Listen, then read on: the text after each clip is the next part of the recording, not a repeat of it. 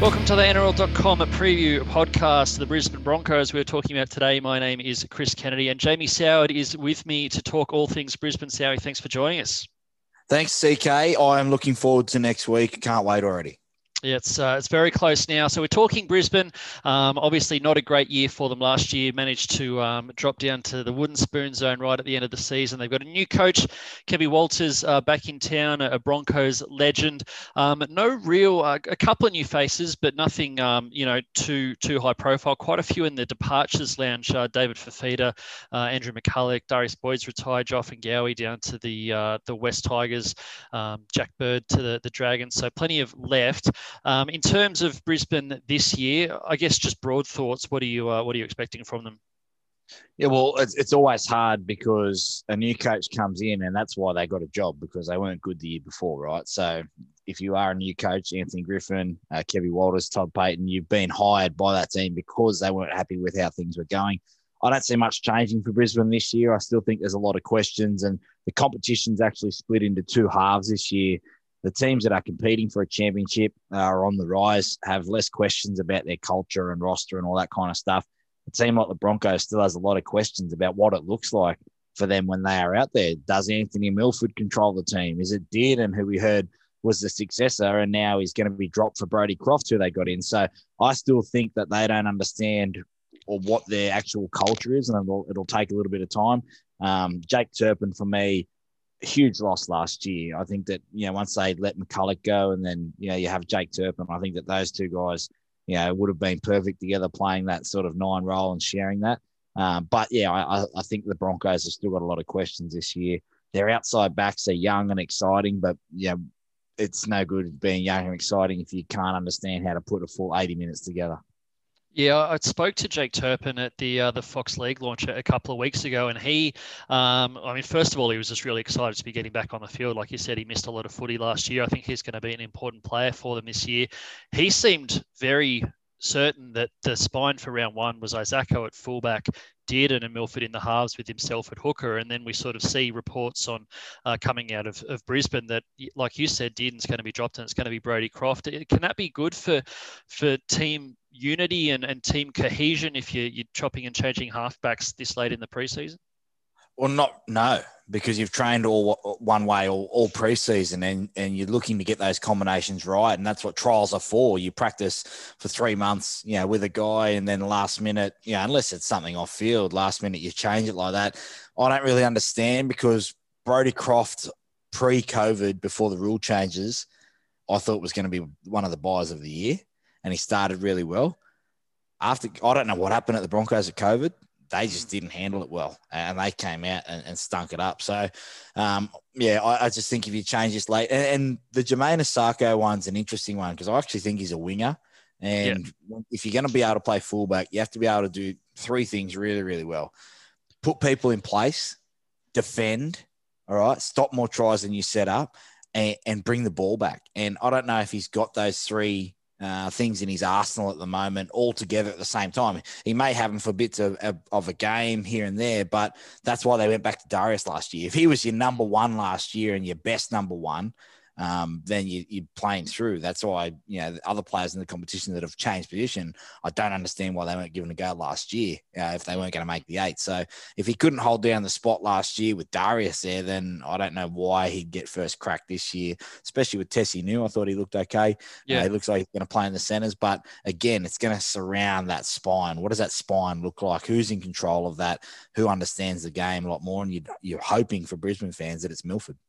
Well, yeah, you're right. Isacco, I think probably pretty good on the, the hit-ups, the kick returns. He's a good finisher. But when they moved Darius back there last year, he was very quickly racking up the try assists, which is probably one of the areas where Isacco needs to brush up. You really need to be able to cash in on those 3-on-2s and just make sure that you're getting those decisions right.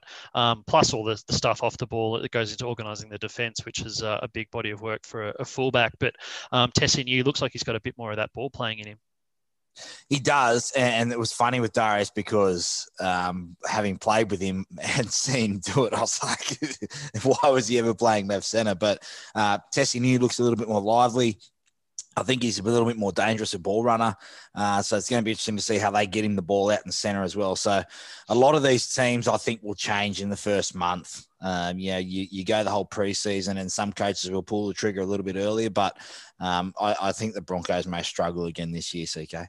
What about the pack? They haven't got a lot of mileage out of Matt Lodge the last couple of years due to injury. Offa Hingawi, like I said, has left. Fafita has left. There's still some good guys there. Obviously, Pangai and Jordan Ricky coming through looks like a prospect. He looks good. Flegler looks good. Carrigan was pretty reliable last year. So they got some good forwards there. But what do you make of it?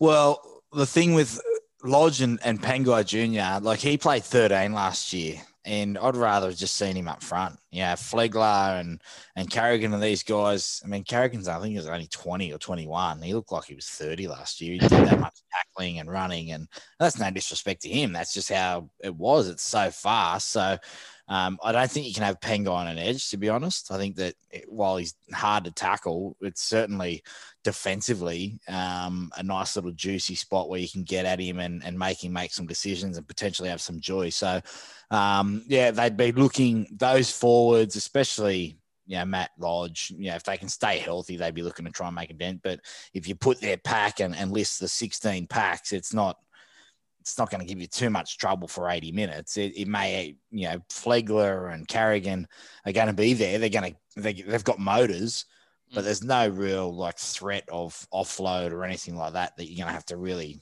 stress upon. So I think that they'll bounce back and have a good season, but I can't see it worrying some of the bigger packs. Are you worried a little bit about their discipline? Because, for example, one of my jobs last year at NRL.com was to write the little team blurbs on every Tuesday when the teams came out and the reasons that players were in and out. And I'd get to Broncos and it'd be like, Pangai comes back from suspension to replace Carrigan, who's out suspended. And the next week, it's this guy comes back from suspension to replace this guy who's out suspended. It was just this constant merry-go-round of players getting suspended. And you come through to 2021 and Payne Haas is out for the first 4 weeks due to being suspended for an off-field indiscretion. It just seems like they can't get their discipline right both on and off the field.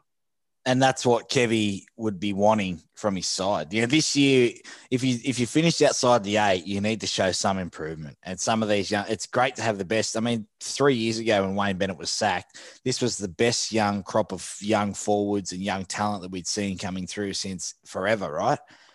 Has it delivered up to those hypes? No, that's on and off field. It doesn't, to be an NRL player isn't what you do on a Sunday anymore. The culture's changed. It's what you do during the week to prepare yourself for that game. And that means, discipline off field and not putting yourself in those situations. So that's not coming from a person that's been perfect. That's coming from a person that's lived in a different time of NRL life. And they haven't been able to do that, the Broncos. So Kevy would be disappointed with Payne Haas, because if you started with Payne Haas and Tavita Pangai Jr. up front, and you had Carrigan in at lock, and Flegler and Lodge could come off the bench and sort of keep the momentum or change the momentum of the game, then that starts to look a little bit menacing. But at the moment, like you said, CK, it's a revolving door of who's going to play each week and who's going to be suspended or not else. And a lot of those suspensions on Tavita and Carrigan were hits in the back, or they weren't even not good ones, but you know what I mean? It wasn't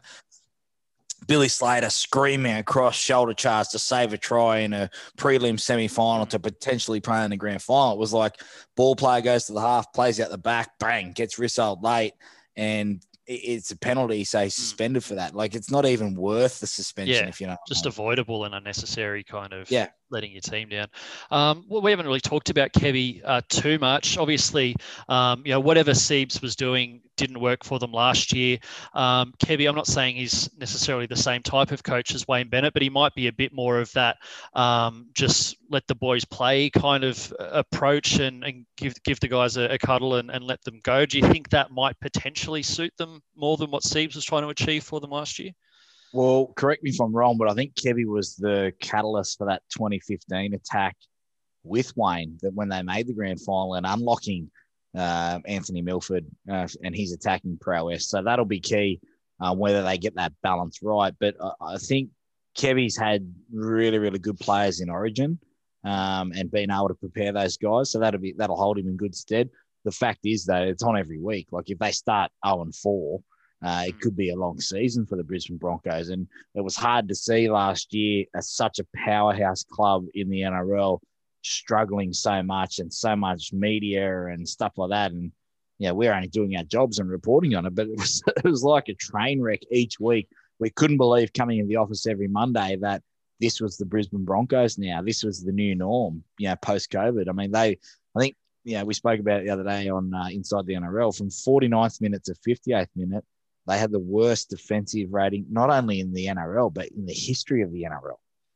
That's diabolical kind of stuff. Yeah. You don't come back from that. And then their first big trial, they changed some players, of course, but it happens again in that three tries in 9 minutes. Like there's an issue there after half time.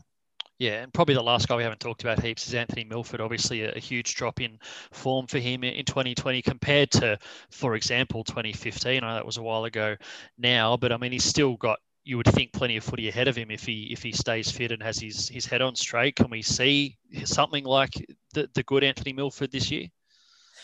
Well, unfortunately, I think it comes down to whoever's playing at 7. If Dearden or Croft's in control at 7 and Turpin's giving him the ball when he needs it, not just because it's Anthony Milford standing there. I think a lot of the times over the last couple of years, the Broncos have diverted to just throwing Milford the ball and hoping he comes up with a play versus actually what's that play look like? Why are we doing this? And that's where the great players get it, right? So Cameron Smith doesn't just pass Cameron Munster the ball just because it's Cameron Munster or he needs the ball. He passes him when he needs the ball and sometimes when he wants the ball. But I felt like it was just, all right, Milf, try and do something, can't do it. Oh, well, throw our hands up in the air. We tried, and then his kicking game last year I felt was unimaginative and not really thought out. And he's not the only one in that category. I think that he just got to the last and went, oh, it's the last tackle. I better just put a kick up. And that's where, you would expect young halves to come up with those plays, not a guy that's played